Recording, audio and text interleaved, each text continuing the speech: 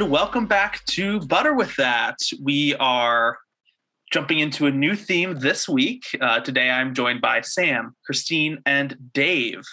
Before we jump into our new theme, how is everybody doing?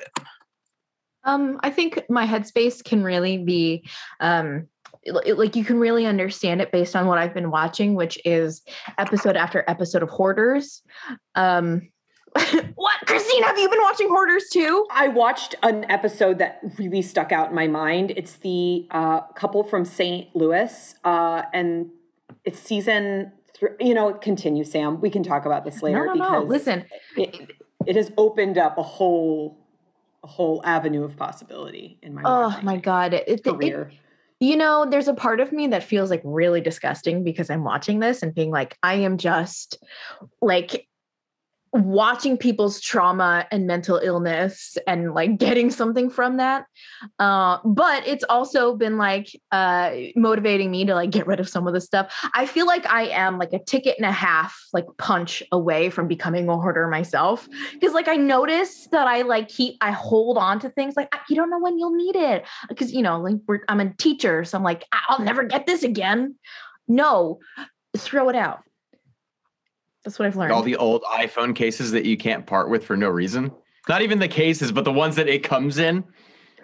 Oh my God. Everybody's got one still, right? Yeah.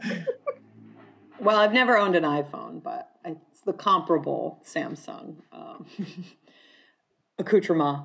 But Sam, on the topic of Hoarders, yeah, this show is definitely 100% exploitive entertainment, and it's like you got to have a sit down with yourself and being like, yeah, what am I to make of all of this? But I guess I have to watch more episodes because I only watched one, and this was so intense. It was like trying to build this metaphor for like the house representing this complete collapse of this family and familial secrets. And all this trauma. And it's like, I really hope they have like experts supporting these people through this show. I didn't really see much evidence of it, but it's definitely fascinating and disturbing. Yeah, and it really is all based around trauma, and it's usually like a divorce or death, and that makes me feel like disgusting and dirty too, because I'm like, oh God. But there was this one particular episode that stood out for me too, where this woman was just like, she and her mother were like both hoarders, and they were like hoarding feces, and it was so bad. And finally, when the people came in, they were like, you can't stay here. This house has to be demolished. And it was like very clear that this woman didn't understand why it was a bad thing. And everyone, like collectively, the family, the people who are running the show were like, we need to find her a place where she can get like assisted living, because like she just she can't like take care of herself. I just wonder how people are processing what's happening to them with cameras in their faces. And I guess that gets to the root of like so many docuseries that deal with any elements of trauma and people being the focus of these particular stories, like sort of reconciling with themselves what's happening, trying to figure out, their interpersonal relationships with other people. But like, watching this episode definitely also reminded me of like, how do you process what's going on when a crew is around you and like, but is it building empathy or is it being exploitive? I don't know. Maybe it's both. Anyway, no more about Hoarders. The big questions. I know. Can I ask one question about Hoarders? Yeah. Was it the A&E version or the one on TLC? Well, so what I've been doing is just going on YouTube and watching just kind of what it gives me in my feed. So I've been like watching the the A&E Hoarders, but I've also found this one from England, and I actually prefer this one because one, they're shorter, and two, you don't see the people who like created this hoard, and they're like, yeah, they're not, their trauma's not a part of it. You just like see the aftermath, which I don't know, makes me feel like moderately better. Still nasty though. I have seen many episodes of A&E Hoarders, and I echo everything that Sam and Christine you were just saying about feeling empathy, but also, is this good? Is this the right thing for my headspace, for the be put out into the world? But definitely an interesting watch. I watched the first, I guess, 2 episodes of Annie Murphy's new show, who was Alexis in Schitt's Creek, called Kevin Can Fuck Himself. I'd never heard of it until just some friends, recorded it, and then we put it on, and it kind of like is a blend, kind of like WandaVision, of like some like, it's like 3 camera sitcoms, and then it goes kind of like to the real world that Annie Murphy's character lives in. And then whenever the like man-child husband's in, then it's in like the sitcom format with like the laugh track. And it's very dark, but also very funny. So I'm very excited to see where the show goes. And Annie Murphy's a great actress, so awesome to see her headlining a brand new, and it's on AMC Plus, and I guess AMC as well. So I don't know how I'm going to watch future episodes, but whenever I can. Definitely interested in season 1. Well, I've been busy watching a whole lot of different things, but what's really had my attention and held my attention over the past couple of weeks has been a book called Werner Herzog, A Guide for the Perplexed, which is just sort of this lengthy series of interviews where he's just given sort of like one broad and general question, and then talks for like several pages telling like all these insane, rambling, interconnected stories that are really incredible. And it's just such a really captivating insight into not only such a really like unique and storied filmmaker, but also just a tremendously thoughtful and interesting human being, full of a lot of quotes that are just loaded with all sorts of simultaneously pessimistic and optimistic opining about any given subject and about the nature of film, the nature of nature, all sorts of just really amazing quotes. One of which I have here, which is and the whole book reads in his voice, so you might as kind of well deliver it in as close to an approximation as you can. Look into the eyes of a chicken and you will see real stupidity. It's a kind of bottomless stupidity, a fiendish stupidity. They're the most horrifying, nightmarish creatures in the world. And it's chock full of audio. Is there an audiobook version of this? I don't think so. If there was, I gotta check now. That would be amazing. Yeah, and he does all the voiceover for all of his films in all languages, so maybe he would do it. I don't know. But at any rate, if you're a fan of his, in any regard, even just a fan of him as an actor, because he appears in Mandalorian and Jack Reacher, among other places, but is also just a tremendous talent as far as a filmmaker and just a really captivating orator and just I don't know, almost like film philosopher. So it's been really great to read, and it's been a really like confrontational chattering of the concept of film analysis and criticism itself. So it's an interesting one for us, I guess, in particular, but I've really enjoyed it so far. Whenever I think of Werner Herzog, I always think of him, The Mandalorian, and he goes, "I want to see the baby," and all the memes that have just popped around all that. He was great in season 1. And his insistence that Baby Yoda actually be a puppet. Because at one point they were throwing around the idea that it'd be CG, and he was just like, "You are cowards." I think is literally what he said. Yeah, that's there's a lot of great moments with him behind the scenes for The Mandalorian. Christine, have you been watching or reading or listening to anything cool? I watched Dr. Sleep the other day. How'd it go? Nice. Yeah, I mean it was pretty good. I don't think I like was in love with it, but I think what I really appreciated was that it handled revisiting like the Shining material in a way that I feel like thematically had some really great messages, and like how like in 40 years later, however long later, like 50 years later, how are characters dealing with trauma, and how characters who have the steam, the shine, connect with one another. That like I love Kubrick's The Shining. It's awesome. It tonally, it's so horrifying and is a work of art. But I also think that it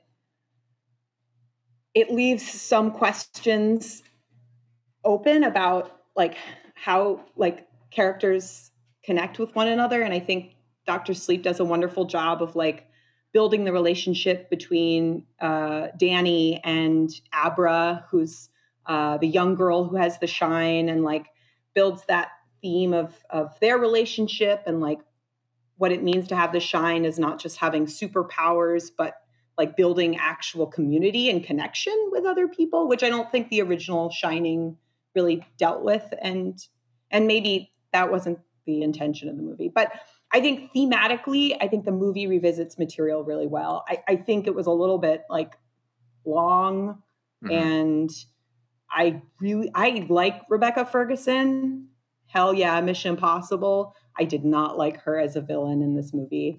She was like, had this like Jack Sparrow get up thing going. I wasn't into it, but all that to be said, like she gave a great performance. I think the material she was working with was not great, but overall, I really liked the relationships that were built in the movie. That I think were great extensions of the original movie and expanded it in a really thoughtful way, is what I'll say.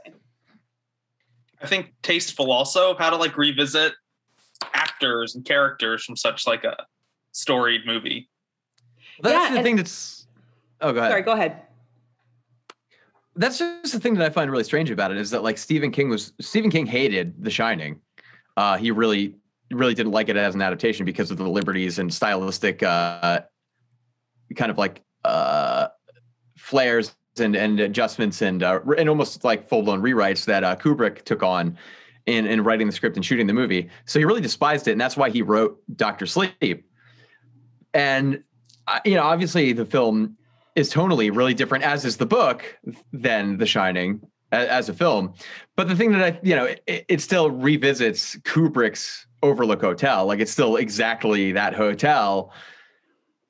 But I guess there's no other way that you can do that. So I don't know. It was just because it has become such a cinematic touchstone. But yeah, I don't know. It's a weird double bind, I'm sure, that Stephen King finds himself in, at least.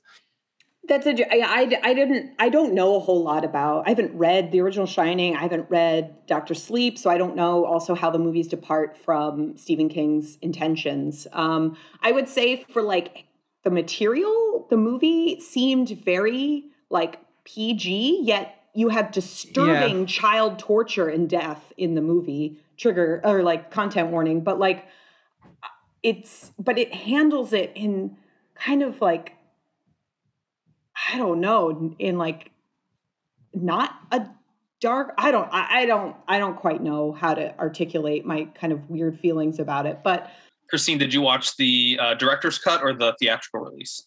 I don't know. It was whatever was on Hulu, I think, or I don't know. It was long. Well, thanks for sharing what we've all been watching and checking out.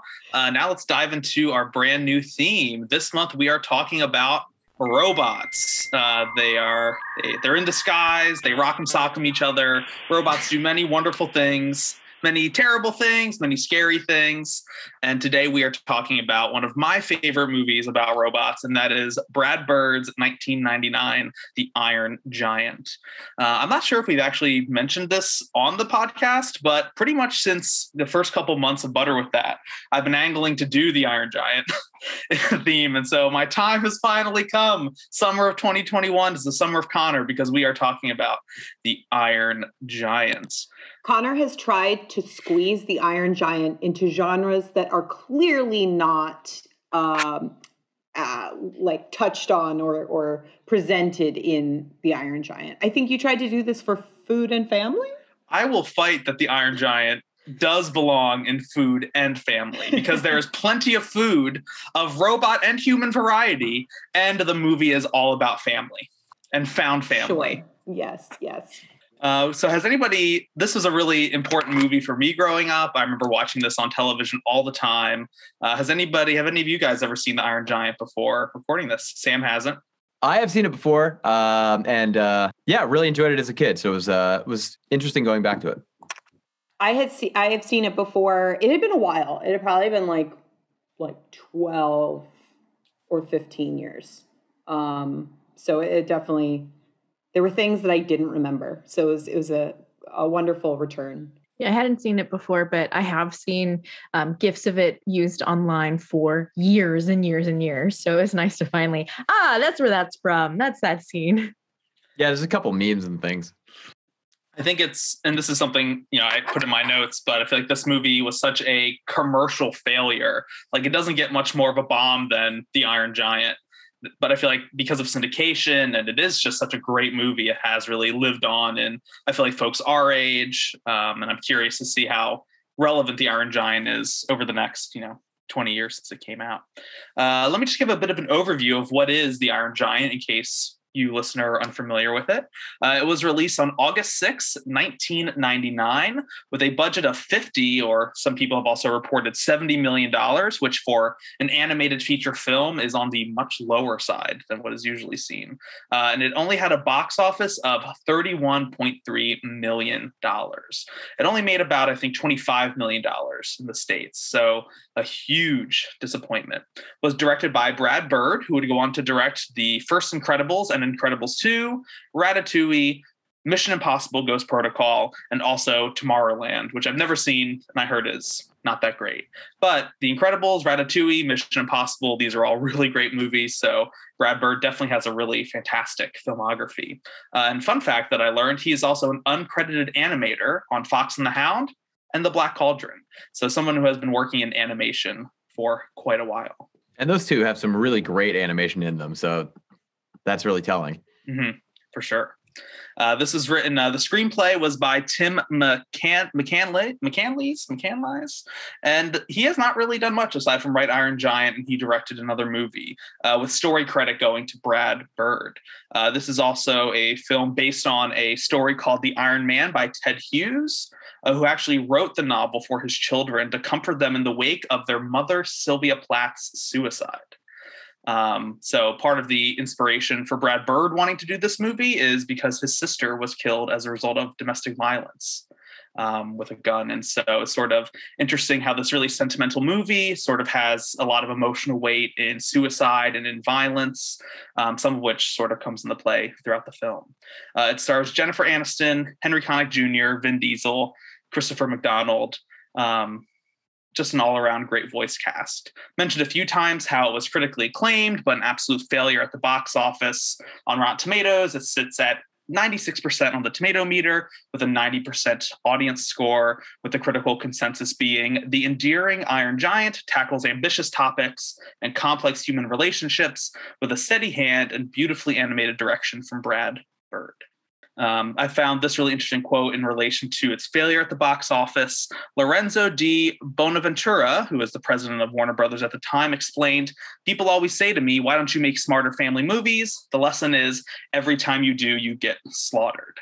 So this was, Warner Brothers was trying to compete with Disney and DreamWorks in the animation space. And so, this movie really hoped that it would kind of help kickstart things. They did release a movie called Quest for Camelot, which was also a huge box office failure. And so it seems like some lessons were taken from that movie and Iron Giant as well about what sort of movies, Warner Brothers should be released.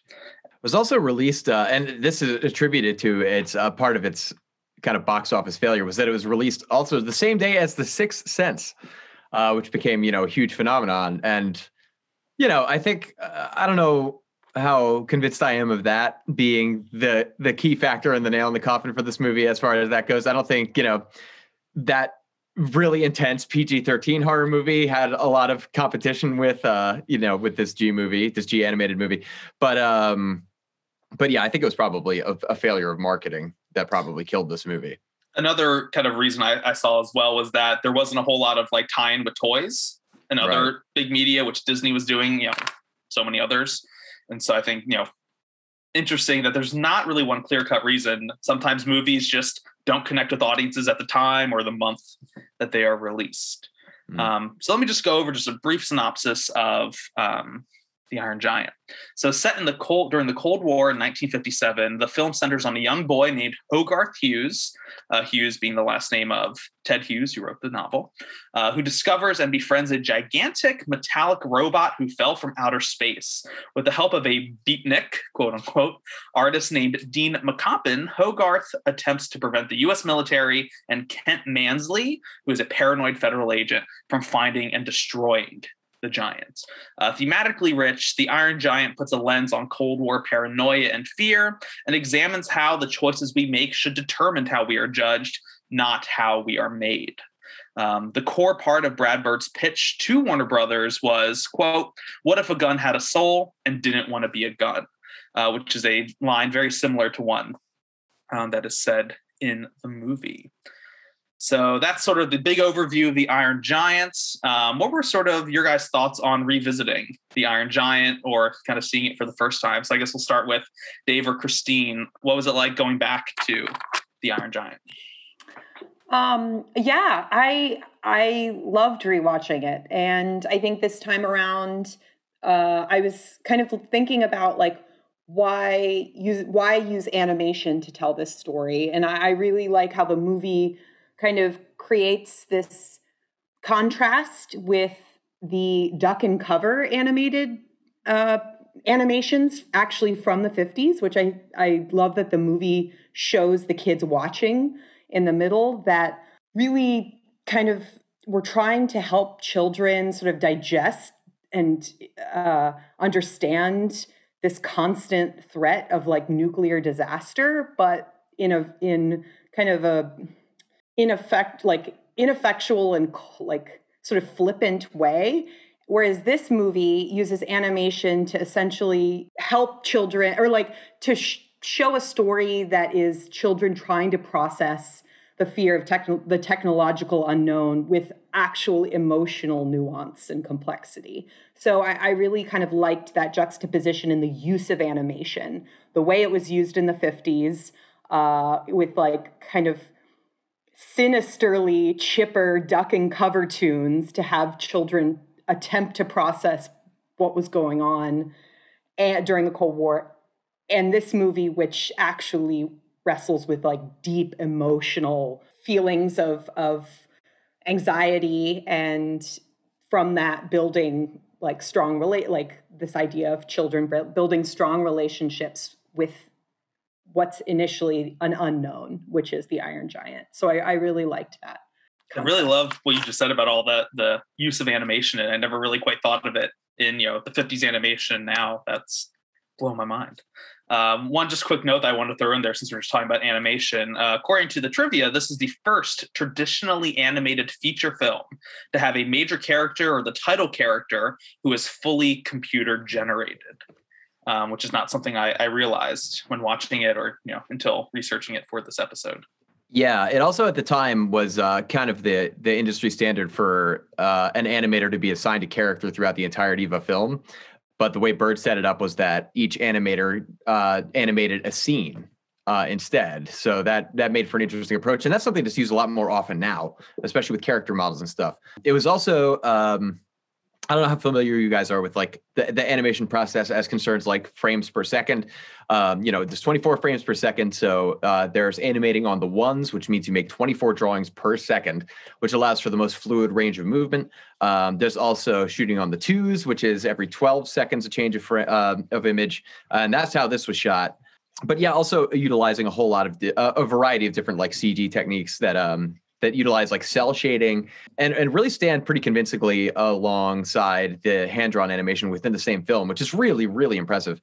I found it, visually to be incredible revisiting it. I remembered it for its visual kind of grandeur and like stylization, which I was really glad to revisit because I appreciate it even more now. It's truly impressive. And I also think it's a really complex movie that conquers a lot of different themes and handles them very well, especially for a kid's movie. It reminds me a little bit almost like of like the Don Bluth Disney Renegades, who were like trying to make something a little more confrontational and it gives kids a little more credit than the larger Disney works that were coming out at the time. So I think they really took a very heartfelt stab at something here, and it really lands in most regards. So yeah, for me, it was really nice to revisit. Definitely. I also, after watching, Secret of NIMH all those years ago, definitely felt a bit of that Don Bluth sort of energy throughout this film as well. Sam, as a first-time Iron Giant viewer, what did you think? I think that, like, generally, I'm bummed that I watched this movie now as a 30-year-old woman and not when I was like 8 or 9 years old, like sort of like the prime age, because I think that I would have been able to give this movie a fairer chance, a fairer shot, because I just like found myself being annoyed with myself of like why I couldn't get into the movie, or like stupid things that I apparently took issue with. Like in particular, when Hogarth first sort of meets the robot and is like teaching him English, and he's like, well, this is a rock, this is a tree. And then he keeps like yelling at the giant, like, you have to stay here. Like, you can't go home with me. And it's like, well, you were just teaching him these words. Like, he doesn't understand. Like, why did I care about that? Like, truly, why was that a big deal? Because you're a good educator, and you know that any good educator would never do that. Thank you, Christine, for giving me more credit than I think I deserve in that regard. So it was nearly impossible for me to get into, but that doesn't mean that it's like not a good film. I think like I really did appreciate the art style. I had a conversation with a roommate who was like, I hate the art style, but I don't know, I found it like to be really interesting. So at least that I really enjoyed. Thanks for sharing, Sam.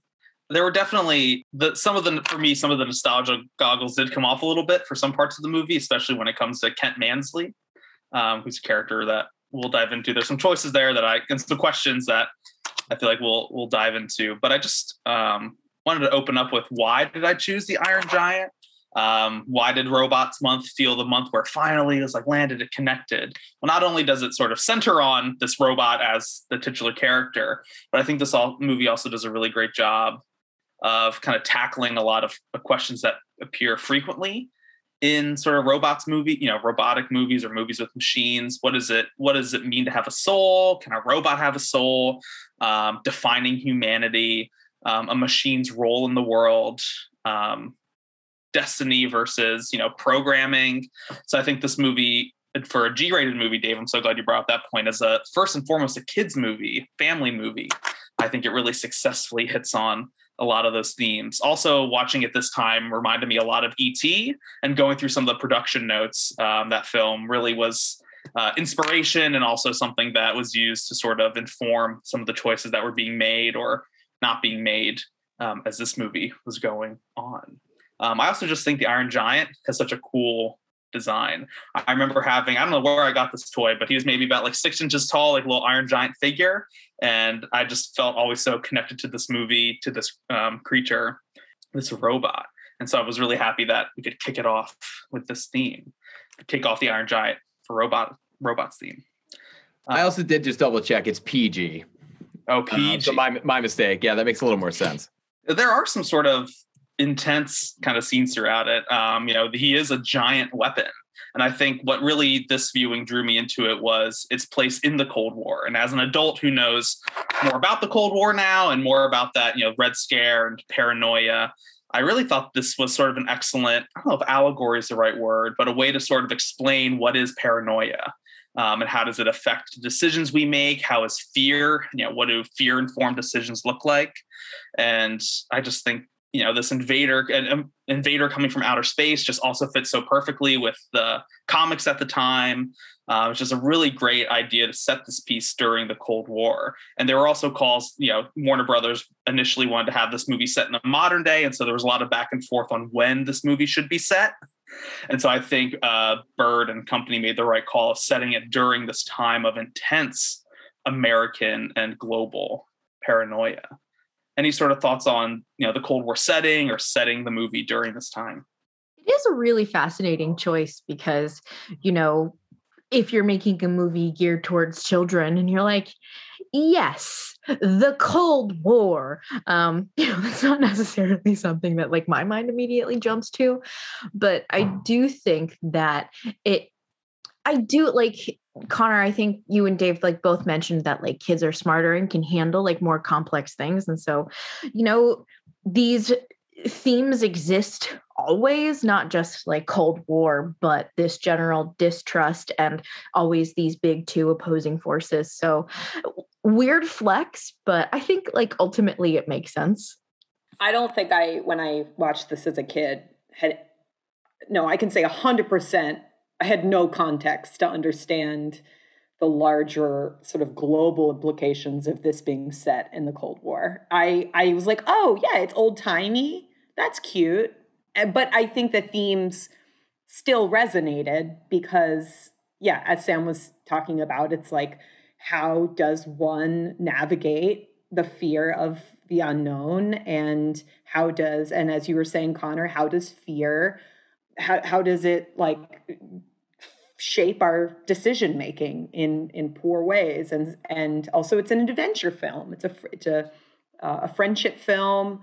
And so, yeah, those are the things that resonate as a kid. And then I think as good animated movies do, it has a little bit of something for everybody. For people that understand the context, they're like, oh, well, I can now be thinking about the story in its sort of time period and socio-political framework. And an adult can be like, okay, this gives me more meaning. And maybe at the time in 1999, adults were watching this thinking about their childhoods during that period, possibly. But yeah, I had no context to be like, yes, Cold War. Yeah, I mean, I guess that's obviously, something that, becomes a dawning realization with age if you grew up with the movie. But I mean, yeah, I think its themes, as you've alluded to, really kind of transcend different genre or different generations and can be related to by a lot of different people, even in a post-Cold War era. I think its themes, even for children, are pretty digestible. But I also think there's this beautiful, there's this kind of stylistic merger of setting and its visual representation in animation specifically. Like the art direction of this movie is so unique. It's really like I've only seen one other movie that looks like it, and it's 8 Crazy Nights, the Adam Sandler Hanukkah movie, which is awful. I feel like this team got shoehorned into making that somehow after this or something. I don't know. But at any rate, this was like largely like, Disney had gobbled up a lot of animators. DreamWorks was starting to bring a lot of people into their pool. So I think it was kind of this across the board dedication to making it visually representative of like almost like children's books or children's entertainment of that era of the late 1950s visually. And exploring it through, characters that navigate that with a kind of cultural self-awareness that we have now after the fact, via parody of that era or satire of that era and in terms of its themes. So I think visually it really enhances its place in time and the story and its themes, because the robot, while looking otherworldly, very much looks like the kind of robot that you'd see in sci-fi movies or in sci-fi comics of the 1950s. So I think there's this really great harmony of storytelling and its visual representation as hearkening back to that era in terms of homage and stylistic inspiration. I think especially in the interior scenes, the angles, I noticed like the kitchen, like the house and the kitchen specifically, the angles and the colors, the checked floor really felt like a Tom and Jerry cartoon. Of 60, I don't know what the dates of that particular animation would have been, but it felt kind of like old style animation, and reinforcing that sort of period and context. Yeah, and not in a way that I don't want for that to sound as though it cheapens it. Like I don't want it to sound as though this is a movie that looks like it was from the 1950s. It takes all of this really well developed kind of like CG merger and cell shading kind of animation, especially at a high animation rate per frame, and really, it takes the familiar like characterizing aesthetics of that era, but updates them through current animation technology and really does an impressive job of creating something that harkens back to that, but is also stylistically impressive in the now when it came out.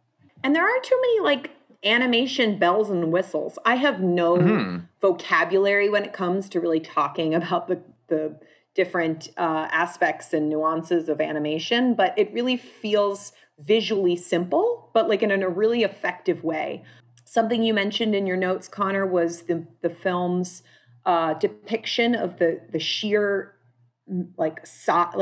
sheer magnitude and size of the Iron Giant. And I think I totally agree. That's something I had written down as well when I was watching it, that you really don't need, if shots or if frames are set up well, you can use a simple animation style and render this really awesome giant in a way that really contrasts the size between the Iron Giant and the kids and the people around it. And like against the backdrop of the trees, the sky is so beautiful and magnificent, and the colors, the tones. Yeah, I think that it, in a really simple way, conveys really the like important visual points, which is this giant is fucking huge.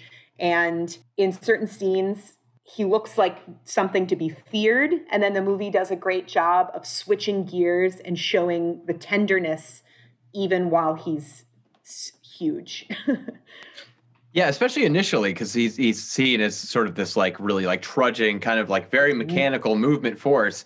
But then, you know, the moment that Hogarth meets him after that first initial encounter, there's this like he's mimicking Hogarth's movements, and it starts becoming a little bit more like, you know, he becomes like a little more physically communicative and more animated and more a character rather than what we imagine a robot to be, which is what we get at the very initial onset. So it's a nice way of introducing characterization and the character of the giant itself with those expectations that it moves just like a giant robot initially, but then it has this nuance and this tenderness and this warmth once it finally gets to know Hogarth and so on. And those friggin' eyes, the movie just nails the eyes. Like when, like, yeah, as you said, Dave, the switch from sort of this menacing mechanical figure to this new friend who's tender and compassionate, and the eyes and again, once again, a very simple way. And I know Pixar has fucking nailed eyes as well, but while Pixar, I feel like, sort of nails this like weepy, tender, I don't know, there's something glossy. Very glossy. Yeah, you're like, oh, it's like a cat eye, or like this sort of puppy dog animal-like weepy eyes. This rendering of eyes is pretty simple, but really, really effective in the different colors and shapes and angles of the like robot eyebrows. And I feel like it's with the eyes, and this also ties into, I put in my notes, this idea of like lighting. I feel like that's where the real bells and whistles come in with kind of these animation techniques. The lighting in this movie is just like fucking impressive, of how like shadows work and light coming off of the TV as well, like throughout different scenes. Scale, Christine, you brought up, like there's just so many good tricks of how light can be used to show danger or show friendliness. Think a lot about the scene of where we're sort of first being introduced to the Iron Giant. And I mentioned this to you, Dave, maybe like 2 weeks ago, of how there's like a little bit of some horror movie elements in the first half of this movie, of where we really don't quite know the Iron Giant's deal. He's this, you know, this meteor type, this creature crashing in from outer space. The ocean just looks phenomenal because we're introduced to Sputnik flies by, Iron Giant clashes in, and then there's a sailor who's just on this, you know, I don't know if a hurricane's coming through, and the lightning just looks fantastic. And then, you know, he sees a light, thinks it's a lighthouse, turns around, and then instead of one light, you see that it's two eyes shining through the distance, and that it turns out that's the Iron Giant. And there's a lot of, I feel like, really great reveals of the giant hiding in the forest and turning around, or these really wonderful moments of surprise and terror is not the right word, but I guess like anticipation or tension building of what is this creature? What does he do? Which culminates when Hogarth kind of tracks him down to this power station, because the robot, you know, the giant, he eats metal to sustain himself, clamps down on this power station and just electrocutes himself. And I think that was just a really kind of wonderful scene. And then that scene ends with the giant looking in his eyes, looking down at Hogarth as his mom picks him up and drives away. So I think the beginning of this movie does a really great job of kind of creating this aura of mystery around the giant. What is his goals? Who is he? And I think the beginning of this movie also does a great job of introducing who Hogarth is. We talked a lot about this movie sort of being focused on kids. And I think Hogarth, he has a very silly name, but I think he's a really great audience surrogate for kids watching this movie. And we learn a lot about him very quickly. We're introduced to Hogarth and his mom. His mom's Annie, works at this diner. And so he comes running in, claiming how he found a new animal. We learn that he's very, a new pet, like a squirrel that he wants to keep. We learn that he's resourceful, brave, loves animals, cares for things, has a lot of love, and also has a huge imagination. So for a movie that's about, just a little over 90 minutes, I think the script does a really great job of building in all these really great character moments. And right from the first 20 minutes, I feel like we learn all we need to know about who Hogarth is, who Annie is, this kind of single mom house situation that really the rest of the movie can just launch off from to, huge successes. Yeah. And it's a really good use of time because it doesn't do the whole thing where it explains to you like, oh, Hogarth's mother is a single parent and this is why, and all these other reasons. It's pretty much just understood. And it's stated through like, what we see the characters actively doing. There's his mom has to work this double shift and she's just like, well, there's chicken in the fridge, go ahead and make that. And like, he's like, oh, no problem, mom. And he puts more whipped cream into a Twinkie than there already is, which is like, obviously, there's something of a routine here in the sense that like she often has to work late. He's often on his own. That's his opportunity to really indulge in watching like sci-fi movies and stuff and really embrace his passion and like comics and things like that. So it really does a good job of, setting the stakes and stations of these characters really well without wasting time with, what a lesser movie would otherwise clog with expository dialogue or scene setting. It just kind of like lets that information reveal itself in a more lived in and more like day-to-day slice of life way.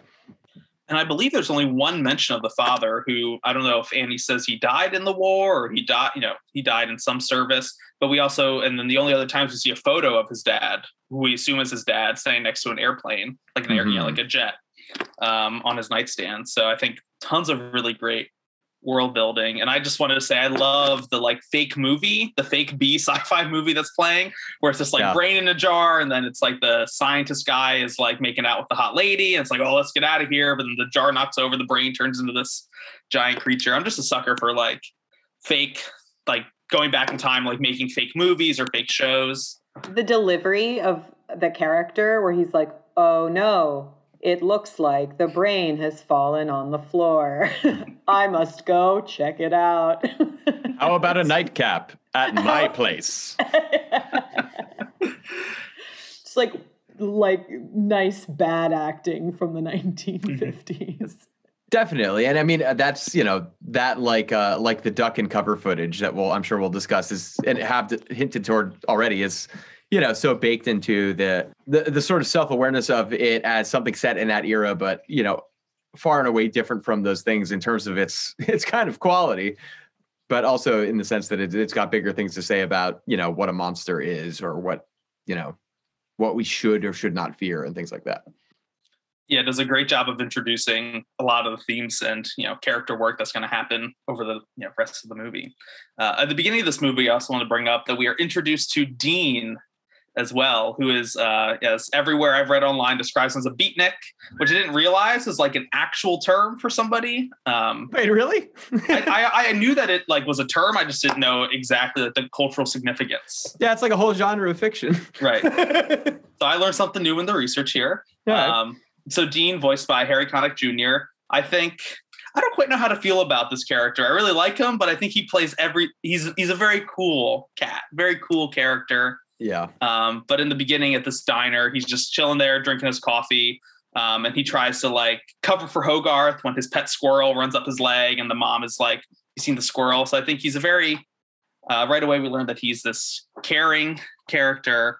I don't know. What are you guys' thoughts on Dean? I kind of have a hard time kind of describing him as this sort of like, he says, am I a junk man who makes art or an art man who sells junk? Which I think, he runs the scrap yard. So I think that kind of sums up how he feels about his predicament in the world. I don't know. I'm not a big fan of Dean, only because it feels like this. I mean, this was 1999, and Harry Connick Jr. was a shining star mid to late night. Everybody wanted Harry Connick Jr. on their project. So I feel like they wrote Dean. Now, I haven't read Ted Hughes' story, but I feel like they wrote this character for Harry Connick Jr. because they're like, well, we got this star to do this voice of this character. So now we got to like make him like a cool jazz guy because it's Harry Connick Jr. And I was like, I don't know. It felt like a throwaway character. I'm being mean. His friendship with Hogarth is really wonderful. He plays a pivotal role. I just was laughing the whole time because I was like, wow, remember when Harry Connick Jr. was a thing? I mean, I do see where you're coming from. It does feel like it's written with him in mind, but I think that's just good casting. I think, I don't think it takes anything away from it that it's a great part for him, because I think he does a great job with it. And I also think it's a great character. Like I like at the beginning how, he's not only set up as compassionate and like empathetic to other people in terms of the squirrel, Hogarth squirrel running up his pants and him trying to be cool with it initially, which is his whole vibe, trying to, keep everything, cool and relax for everybody. And, he's a beatnik or whatever. But also what we get too is like M. Emmett Walsh's character, the sailor, who's now in the diner. M. Emmett Walsh, by the way, is great. But we get M. Emmett Walsh's character talking to these guys about what he's seen. And he's just like, they're all, chastising him and calling him like an idiot or like a drunkard or a fool.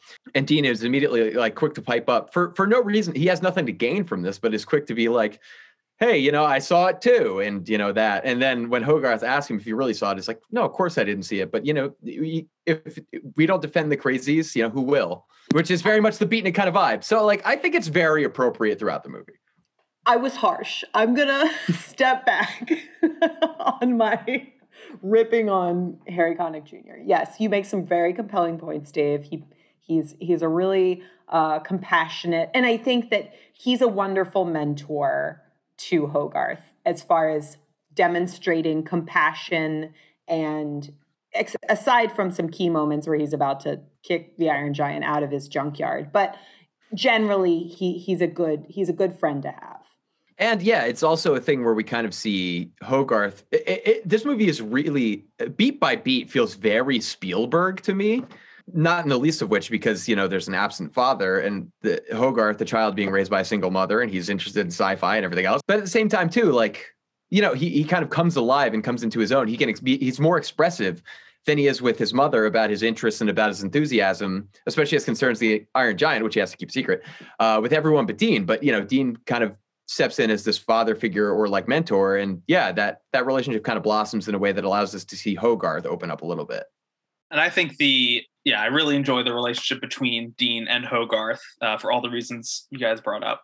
I just love how Dean also, I feel like, works as part foil and part friend throughout the movie as well for Hogarth, of sort of like, well, I don't want any responsibility with trying to take care of this Iron Giant, and then ultimately trying to help him, but somewhat keeping Hogarth at kind of arm's length. So I think there's a really interesting relationship between Dean and Hogarth, and Dean sort of going through his own little change of saving Hogarth and, ultimately, trying to be the hero of the day, which happens much later in the movie.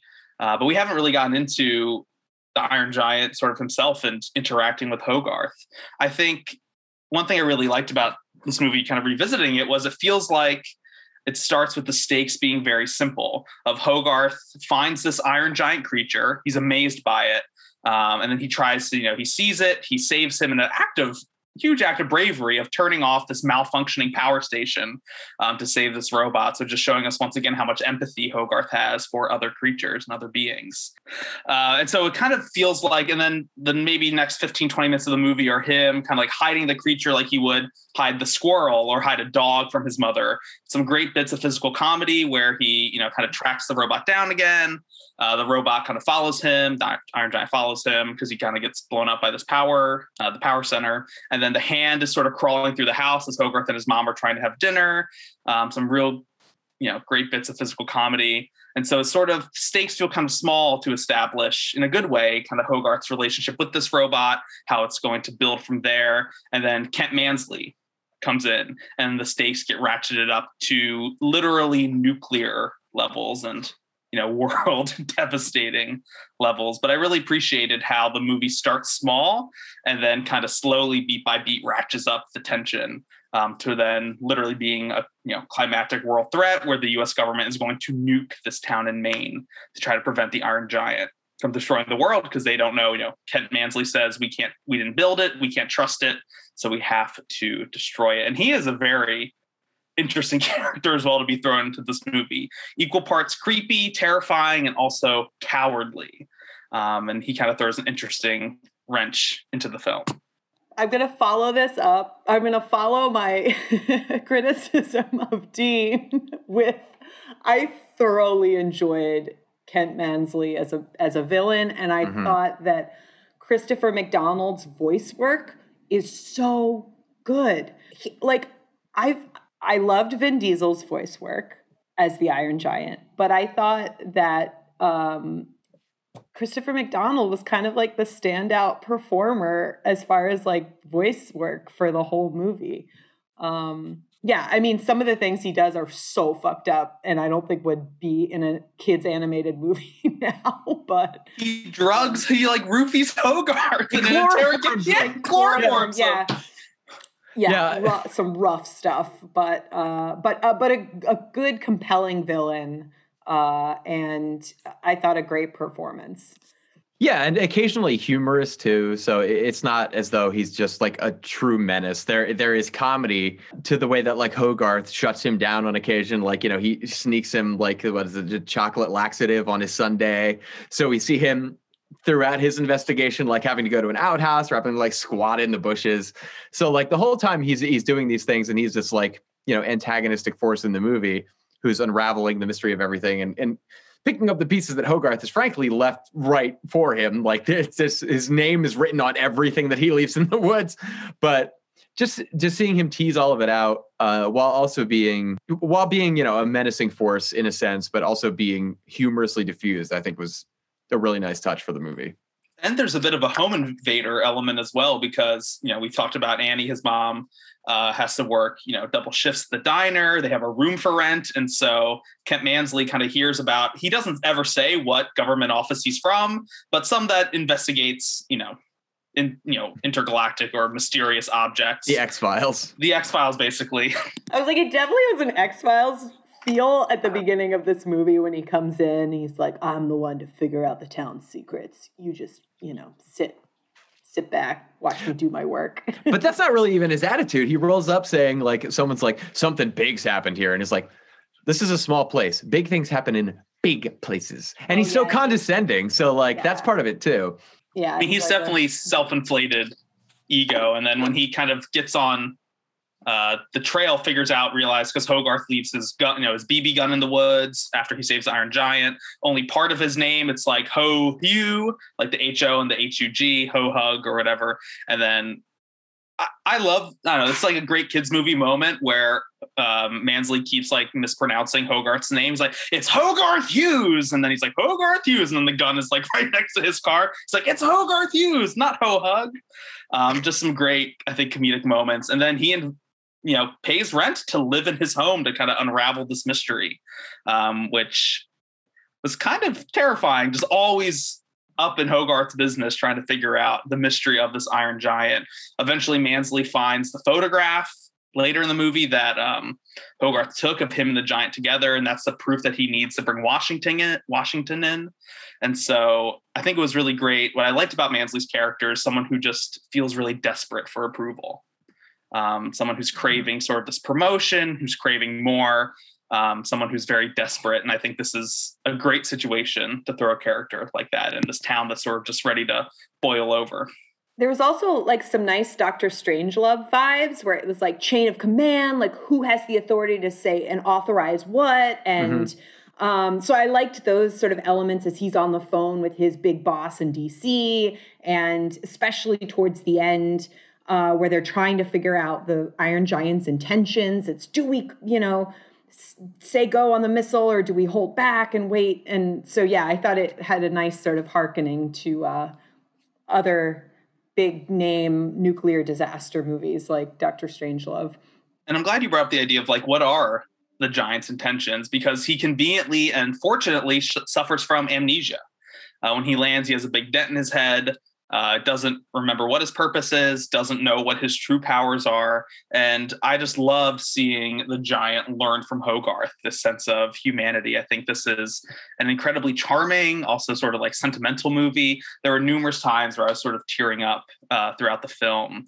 This one scene in particular, as the giant's hiding out the scrapyard, and so Hogarth keeps going to visit him. And so he's sort of teaching him about the world. And when they're in the forest, they hear a gunshot. And so, they kind of see what was going on, and they reveal that it was two hunters who killed a deer that they were just interacting with moments ago, and teaching about life and this creature and how, life is precious. One of the hunters goes, "It's the monster," and they run away. And this just made me think of, we're like, who is the monster? Is it these hunters who took an innocent life in this deer? Or is it this giant robot that has tons of weapons and is clearly, as we learn later, a weapon of war? Hogarth then has to teach the giant what death is, which is such a emotional scene. And the gun then triggers some sort of internal programming. His eyes go all red and he sort of loses himself and just oozing with foreshadowing of what's to come. And then Hogarth says, and, it's like the monster basically asks, is it bad to die? And Hogarth says it's bad to kill, but it's not bad to die. And so going back to this idea of like thinking about what can kids handle in a movie, I just love that a movie like The Iron Giant is dealing with so many themes. And then in this moment, talking about death and killing just sort of really hits to the core of why I love this movie. Later on, this is sort of tied into this. They're talking about a soul.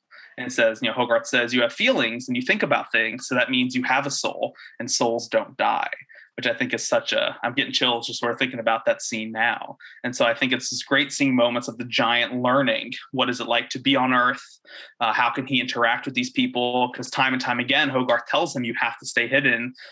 There's this awesome scene of them running through the main sort of countryside, and then they get to the town. It's like, no, you're not going to be welcome there. They're not ready for you there. And so every great moment of learning also comes with some foreshadowing or kind of some moments of tension or kind of upcoming dread, because clearly, this giant robot in this town, things just are not going to go well, especially with Mansley eventually inviting and, convincing the army to come storm this town. Yeah, this movie is such a great example of like a lesson to like screenwriters of planting and then harvesting your themes, like really making sure that you've sown the seeds for this being drastically and thematically important later, not only in terms of it being, effective foreshadowing, but in terms of being a reward that is earned, because it's not a left field turn in terms of your theme. It's not a last minute addition that makes your film somehow sermonizing or something. It's all sewn into the character and situational establishment that we've seen so far. And once again, just as many elements of the animation are handled simply, the narrative is pretty simple, but in a way that really drives home the moments of emotional impact, and without having sort of the distraction of like really random side plot points and things like that. As Dave said, everything is set in place and then set in motion in a way that really builds to a pretty precise finish narratively and like thematically and emotionally. Like, I feel like if this story were handled today, there would be like a lot more different elements going on. I can't predict that. Josh Gad would voice the Iron Giant, not Vin Diesel. But I feel like there would be attempts to build out some other elements of the narrative and make it more complicated than it really needed to be. Right. It's a movie that I think it allows, especially in the middle section of this movie, it allows a lot of breathing room for its obstacles and for each individual obstacle, like whether that's him having to reassemble himself, whether that's them walking toward the town and not being able to go there, whether that's the giant suddenly being hungry and how do they solve that? They go and they meet with Dean and so on. So like it really allows a lot of time for obstacles that might otherwise be written in as just sort of like escalating distractions instead of it being all sewn into a grander structure thematically. And not needing to over-explain things. Dave, you had mentioned the not need to over-explain what happened to the father. The same elements of not having to over-explain why the robot only eats metal, or where the hell the robot came from. It's like, it's a wonderful balance of suspension of disbelief, but also building a narrative that doesn't require the audience to want to know that, or like to feel the need to have additional information, to care and invest in the characters. Yeah, it's very economical in terms of the way it uses its screen time. And I think grounding, we talk, acting and, all about choices. And I think having the big kind of thematic question be a choice in and of itself. Are you going to choose to be Atomo the Destroyer, or whatever that robot, the comics character name is, or are you going to choose to be Superman? And then building that into, the theme, informing how the script works and progressing from scene to scene, and examining a movie about examining choices works really well in a screenplay. So it's just a really great economy Dave, I love economy of time in the screenplay. So I kind of wanted to get to sort of talk about the end of the movie, where things have quite literally almost gone nuclear. Mansley has the photographic proof that he needs. The army comes in. John Mahoney, I believe is his name, who plays Frasier's dad in Frasier, a legendary actor, rest in power. And he does such a great job of this. It's perfect casting. Today, he'd be played by Tommy Lee Jones. Well, that might be okay too. But hey, I love Tommy Lee. Don't come out. That was not a diss on Tommy Lee Jones. I was just. And so the army's in there, and there's one of the funniest scenes that Mansley feels like he has all this proof. He's been trying for days, maybe even weeks, to like assemble the proof that the Iron Giant exists. And then it turns out that one of the funniest parts of the movie, that Dean, who is a scrap collector and makes art, disguises the Iron Giant as just his new installation, which humiliates Mansley, gets him basically fired. And I just love how this movie can have moments of where you're talking about the soul and do souls die, and then also moments that have either very physical comedic beats or just very funny situations that our characters are put into. And so for me, that's just one real comedic standout moment toward the end of the movie. And then from there, the giant kind of wakes up, stands up. Hogarth and him are sort of playing. And then we've learned quite a few times that guns trigger the giant, which no other the human characters know. And so Hogarth has this kind of like sparking toy gun that shoots sparks at the Iron Giant, triggers this sort of death mode. Shoots this huge laser at Hogarth, who's looking at the gun, not paying attention. Dean tackles him out of the way of this laser, calls the giant, basically calls him a monster. He almost killed Hogarth. The giant is distraught with himself. Who knew that a character that only says 53 words can have such emotion and such depth of feeling? And it's a nice logical turn for Dean, too, jumping in that way, which stands at odds with where we think the story is going. Right. And then that informed, because as the giant runs away, he runs toward the town. Army's driving away. They see the giant running, and Mansley, the government, the army, they're like, oh, we have this thing's real. Drive into town to get him, to chase him down. Dean gets on his motorcycle, zips down the road to try to save him. And then there's, God, I just hate Mansley. So conniving because Dean and Hogarth are at the town square, at the center of town, trying to, help the giant. Giant picks Hogarth up. Wait, can I just say one thing? Yeah. So before this, Mansley has told the general that the Iron Giant has killed Hogarth. Or that he killed a child. And even before that, actually, what brings the giant into town, because the giant is just walking off after Dean has shouted him away. And he's just going to wander the world, it seems, and is really distraught. And then he hears the screams of two boys that are watching him from a high building in town, and they both slip and they're about to fall off this building when the giant himself then reveals himself trudging into town and saving the both of them. So he's already shown his heroic side and his, capabilities for compassion and coming to the rescue. Although everyone in town takes it a little bit too well that the giant robot just rolled into town, even though he saved two kids. Everyone's just kind of staring at him whoa. I think people can only process huge traumatic moments one bite at a time. So it's oh my God, these kids are saved. My brain is processing what is going on right now. It's going to handle the fact that there is a 60-foot robot in a moment. Mm-hmm. But I think that's just sort of the town. That's just human processing capabilities. And so that shows us the audience. He does have this heroic moment. He saved these two boys. the army, Mansley, they're not really hearing any of it. Especially Mansley, who is now sole focus in life is to destroy this creature. And he actually tells the military that the giant killed Hogarth, lied, told Dean that, he'll take care of it. Oh, I'll take call the army off. Lies to say that because the giant, I believe, has Hogarth in his tender metal grip. And then tells the army that the giant killed Hogarth, killed this boy, and that we then have to go after him. They summon the nuclear submarines. As we've learned before, guns and use of force. He's a defensive, his programming is based on defensiveness, which Dean tells the military. And so I think what I would call his like final form, like his Dragon Ball Z, final form has this amazing, like all these lasers coming out of him, these huge weapons. He shoots this plasma ball just out into the ocean, which almost destroys the nuclear submarine in this huge, big explosion. And as a 8, 9, 10-year-old, that was like one of the coolest things I feel like I could ever see in a movie. It's just this giant robot just shooting all these lasers everywhere. And as an adult, now really appreciating the design of this creature, of this robot. And in this moment, as he has Hogarth, he also learns that he can fly like Superman, which is, a character referenced quite a bit throughout the film.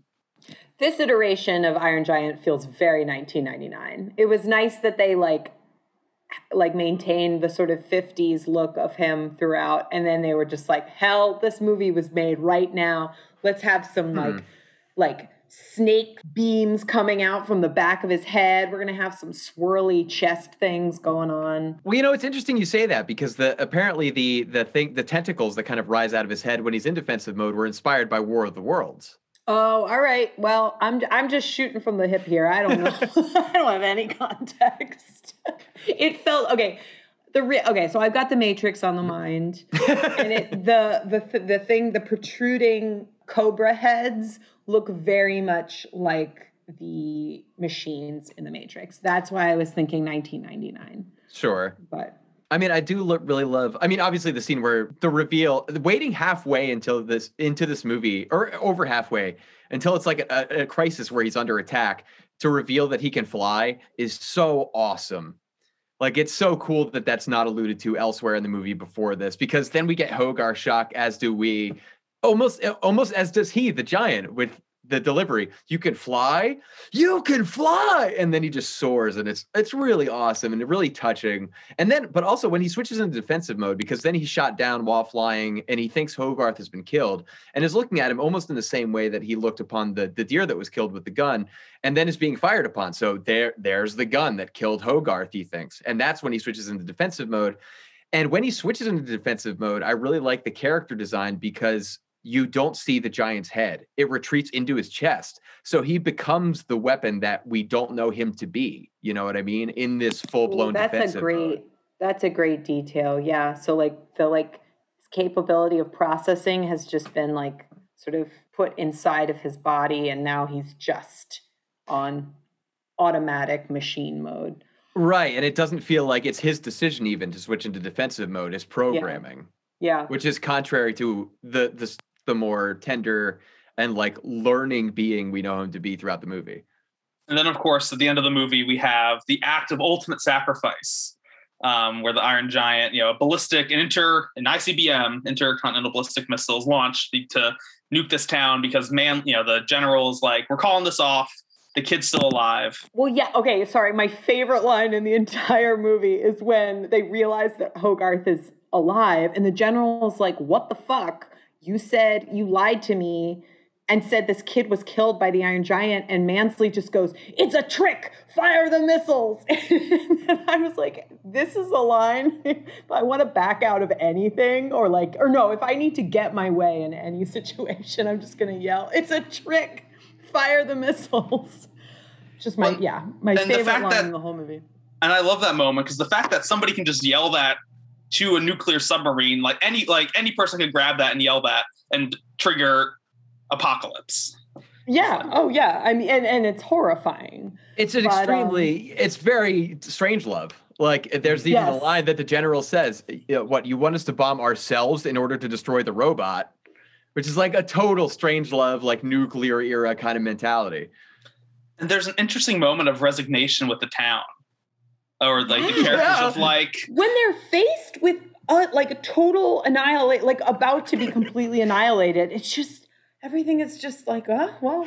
It almost becomes like Whoville. Like I expect them to almost just like ooh, like parents hug their children just a little bit tighter, but like not in embrace of fear, but just kind of like resignation.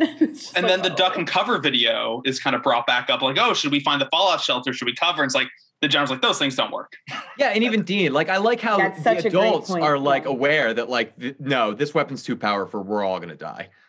And so the giant realizes that he can fly. He can, save this town. And a moment that still makes me weep is when he's flying in the air to intercept this missile as it's in space. He utters to himself, Superman, in that great Vin Diesel voice, and then collides with the missile, taking it out. Especially because he's chosen Superman instead of Atomo. Atomo. He's chosen not to be a gun.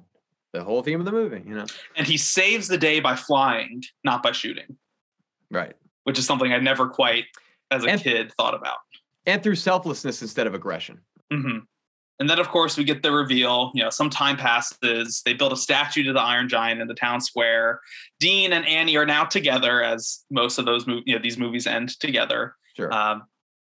And so then we get the great reveal. So throughout the movie, we see that the robot can put himself back together. The government, for some reason, sends a part of the Iron Giant to Hogarth, which they would never do. That would be under like right next to the Ark of the Covenant. Yeah. In a different Spielberg movie. Top men. But they sent him just a little screw that went into his jaw.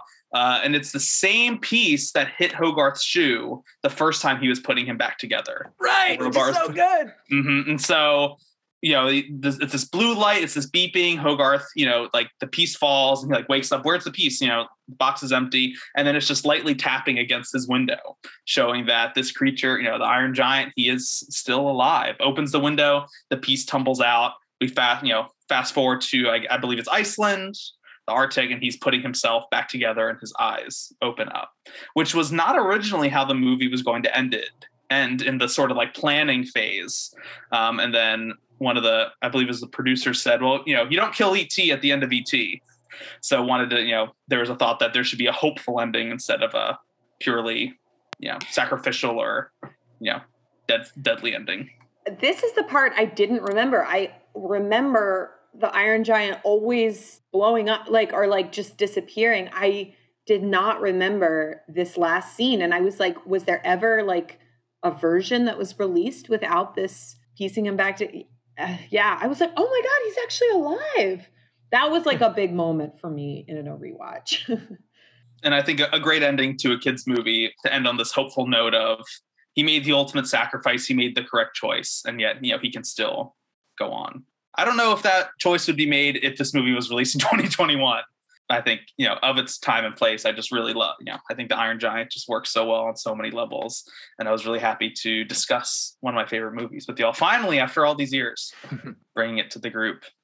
As we're sort of wrapping up, any final thoughts on the Iron Giant, things that worked or other questions you have, or maybe beats that didn't quite hit? I mean, I'd say, people making kids movies, take note here, the not only planting and harvesting themes, a consistent presentation of escalating obstacles that all contribute to the story, transformational character arcs, criticism of U.S. international paranoia, and believing children, and trusting that children can handle this kind of material or more thought-provoking or, mortally critical material.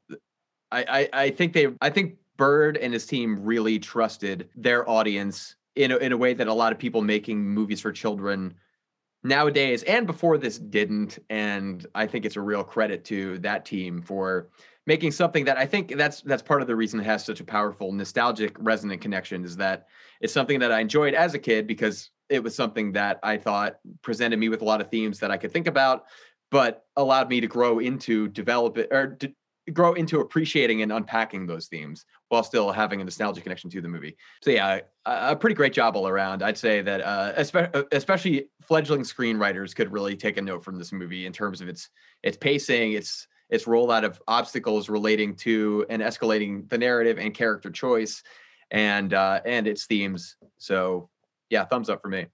I was still just like really disappointed that I couldn't get into this movie, especially like listening to you all talk about like some of the really emotional moments. But it has made me think a lot about how animated films are made today. I mean, we've talked a lot about like, well, if this movie came out in 2021 and like how different would it be? And I just can't help but wonder like, what were my parents thinking about when I was watching these animated movies as a kid? And like now as an adult, how do the movies that are coming out now compare to that? Like I can't help but think about Coco and like how taken I was with that movie. And I was still able to like connect and really like it at like 28 or 29, versus a movie like this that, you know, sounds like it was really impactful, but I wasn't. And I think that is a thesis for me to do on my own at some other point in time. But still, I think that, you know, that's an interesting conversation. Like, can there ever not be an audience for a movie? Yeah, I mean, that's interesting, Sam, too, especially because I think a lot of Pixar movies now, like Coco, as you described, and pretty much their whole catalog, are movies that are, and to their credit, really impressively simultaneously written for children and adults, which is a huge part of their charm and why we, you know, people our age have a nostalgic connection to them, even though they're still rolling out, you know, and still we have that immediate association as adults. And yeah, I think maybe it is, I don't know if it's nostalgia or what it is that maybe is missing in the conversation on your end, having experienced it now for the first time. So yeah, I don't know if maybe that's part of it, but yeah, I mean, I think the movie does right to both adults and children, but maybe it is one that is a little more weighed by nostalgia than that kind of more thorough and obvious incorporation as things we see like with Pixar. And that's why I enjoy having multiple people on a podcast to hear all these sort of different opinions about what hits, what doesn't hit. I think that only enriches every episode. Yeah. I will say, I think what Coco does really well is integrate the element of family bond and like learning from family about themes like death and sort of generational difference and things like that. And one thing I was thinking about watching The Iron Giant is we don't get a whole lot of moments of sort of moments with Hogarth and his mom that are focused around both of them processing what's going on together. Yeah. And a lot of times the mother serves as sort of as a plot point or as a Hogarth, come here. Hogarth, don't do that. Hogarth, do this or do that. And so it's like, I think that building out her character a little more and really focusing on the sort of mother-son relationship could have maybe expanded that possibility of like family thematic elements that possibly that could be missing. But yeah, that was definitely something I was thinking about. And now that you brought up Coco, I was like, oh, but Coco did family really well. It's funny you bring up Coco because that's the movie I chose over Iron Giant for that theme. Yeah, and there was an episode also ages ago where we talked about what we would have swapped, and you suggested you would have swapped this one for Coco at that time. So yeah, interesting. Yeah, both those movies resonated. You know, got interesting thing about the family connection in Iron Giant. I wonder, you know, thinking about it now, how much of Dean's story the mom could have been a part of or replaced with Annie. I think definitely Annie is a sort of missed opportunity. And I think a movie that generally treats its characters very well is a missed potential. I think that may be part of what reminds me of Spielberg work too, in a way, is that, you know, oftentimes it is a single parent child that is the child of a single parent that's our focus, who finds surrogate parents other than their one parent who they find themselves more activated by and invested in and so on. And, you know, oftentimes the parent is a little more sidelined in Spielberg stories a lot of the time. And I think that rings true here to a degree too. I think there's definitely a lot of missed opportunities in that regard. I don't know what I would have added necessarily, but I would have appreciated more, although I don't know offhand what to ask for. And that's not to say, I mean, it's like a movie doesn't need a completely like strong relationship of a son and a mother. Like, no, I feel like there's a lot of narrative possibility in portraying a son that seeks mentorship and family outside of like the one he has with, or like relationship he has with his mother. Like that's like ripe with possibility. Maybe for me, it was maybe understanding who the mother was a little bit more. And she seemed kind of one-dimensional. Yeah, I agree. I agree there too. But it was fun to see Jennifer Aniston do some voice work. Like, has she done anything like any other animated stuff? I think she's done some voice acting here and there. Yeah, she's holding it down in this movie, given what she's has to work with. But it was a very a fun little and at the height of her powers. Yes, indeed. 99. Something like that, right? That was Friends-ish, right? That was Friends era, yeah. Yeah, she rode that wave. I mean, she's still riding that wave. The morning show. She is excellent in We're the Millers, that movie with Jason Sudeikis. She is excellent in that movie too. Hey, I loved Murder Mystery, Adam Sandler's movie, so I thought she did really well. All right, I'm sidetracked. I'm sorry. Well, so there was one fun fact that I wanted to bring up. I'd be kicking myself if I didn't mention it. Originally, The Iron Giant was conceived of a musical. Pete Townshend of The Who was originally supposed to develop it as a stage musical. He did make a concept album called The Iron Man, which is a lot like Tommy. And at least it's just a lot like Tommy. So at least in the procedure. In the credits is The Who Pete Townshend as executive producer. Yes. What? And he apparently loved the eventually producers were like, I don't think this is going to work as a musical.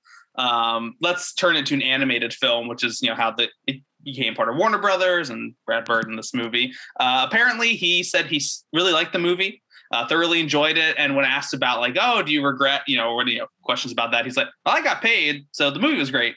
I still got paid. They would have had to change it so the Iron Giant does a windmill guitar swing several times as well. I did scrub through the Iron Man concept album, and it is what it is. I guess I'll leave it at that. Later Who stuff has been rockier. Yeah, But I just think I didn't know that until I was doing, research for this. And I thought I would love to just open a window into an alternate reality where there was a stage musical of the Iron Giant. I would love to just get a glimpse of that and then return to my reality. On that note, I mean, really quickly, they also at one point wanted this to be set in the present and entirely set to, as you mentioned, but also entirely set to hip hop. Sidekick dog as well as a wacky character. Sidekick dog, and but like I do really like that it's set, and it's not only set in the era for all the reasons that we've discussed, but that it utilizes music of the era as well, and like it doesn't rely on any kind of musical numbers or any kind of like overall themes really necessarily. It's just it's a score and there's of era music, which is really nice. And the sound design is great. The before it's clearly Vin Diesel saying words, I thought the sort of like the boom and the mechanical sounds that were like coming out of the Iron Giant's mouth were really effective and just like booming. And I loved the score was great. And the restraint of this movie not going for the I am Iron Man. It's like kudos for not going the easy route with that kind of garbage. It was restrained. Yeah, you're right. It was used sparingly, but effectively. And I'm so glad there was no sidekick in this movie. Mm-hmm. I think that's one of those animated bells and whistles I could just do without. I mean, okay, I'm making sweeping. There are so many sidekicks I love, but in animated movies, I can see Sam Disney thinking about Miko. But yeah, it didn't need it. He didn't need that that squirrel at the beginning of Iron Giant could have turned into a sidekick, and it was not. I mean, because then you risk going like the Ice Age route, where like the squirrel is like a weird part of like the whole narrative. You don't need that. Yeah, it just becomes some weird like interstitial for no reason. Well, I think that wraps up 1999's The Iron Giant. Thank you so much, everybody, listeners, fellow hosts, on talking about a beloved childhood classic of mine. Sometimes these are some of the toughest movies to revisit or to talk about or to plan out. But I thought we had a great discussion. I really enjoyed hearing your thoughts on it. Listeners, be sure to let us know what you think of The Iron Giant. Do you think it belongs in Food and Family theme? Was I right? And was I persecuted incorrectly? all those years ago. Be sure to let us know on Instagram, Facebook, Twitter at Butter With That. Butterwiththatpodcast at gmail.com. And we are also part of a wonderful podcast network, Movie Jawn, JAWN. Many wonderful podcasts on there. Be sure to check them out and let them know that we sent you, if that's how you stumbled upon them. Anything else you want to plug or discuss before signing off tonight? I mean, as far as plugging goes, expect more robots in the next coming weeks. So. We have quite a lineup of robot movies that I cannot wait to compare and think about and dive deep into, and I think our listeners will thoroughly enjoy that as well. That's a hell of a selection. I'm looking forward to them. Mm-hmm. I can't believe we haven't done robots before, so I'm glad we're here. All right, well, have a wonderful whatever, I believe is our catchphrase, right? Have a wonderful whatever. Enjoy listening to this at any time of the day, morning, dusk, or nighttime, and have a good whatever.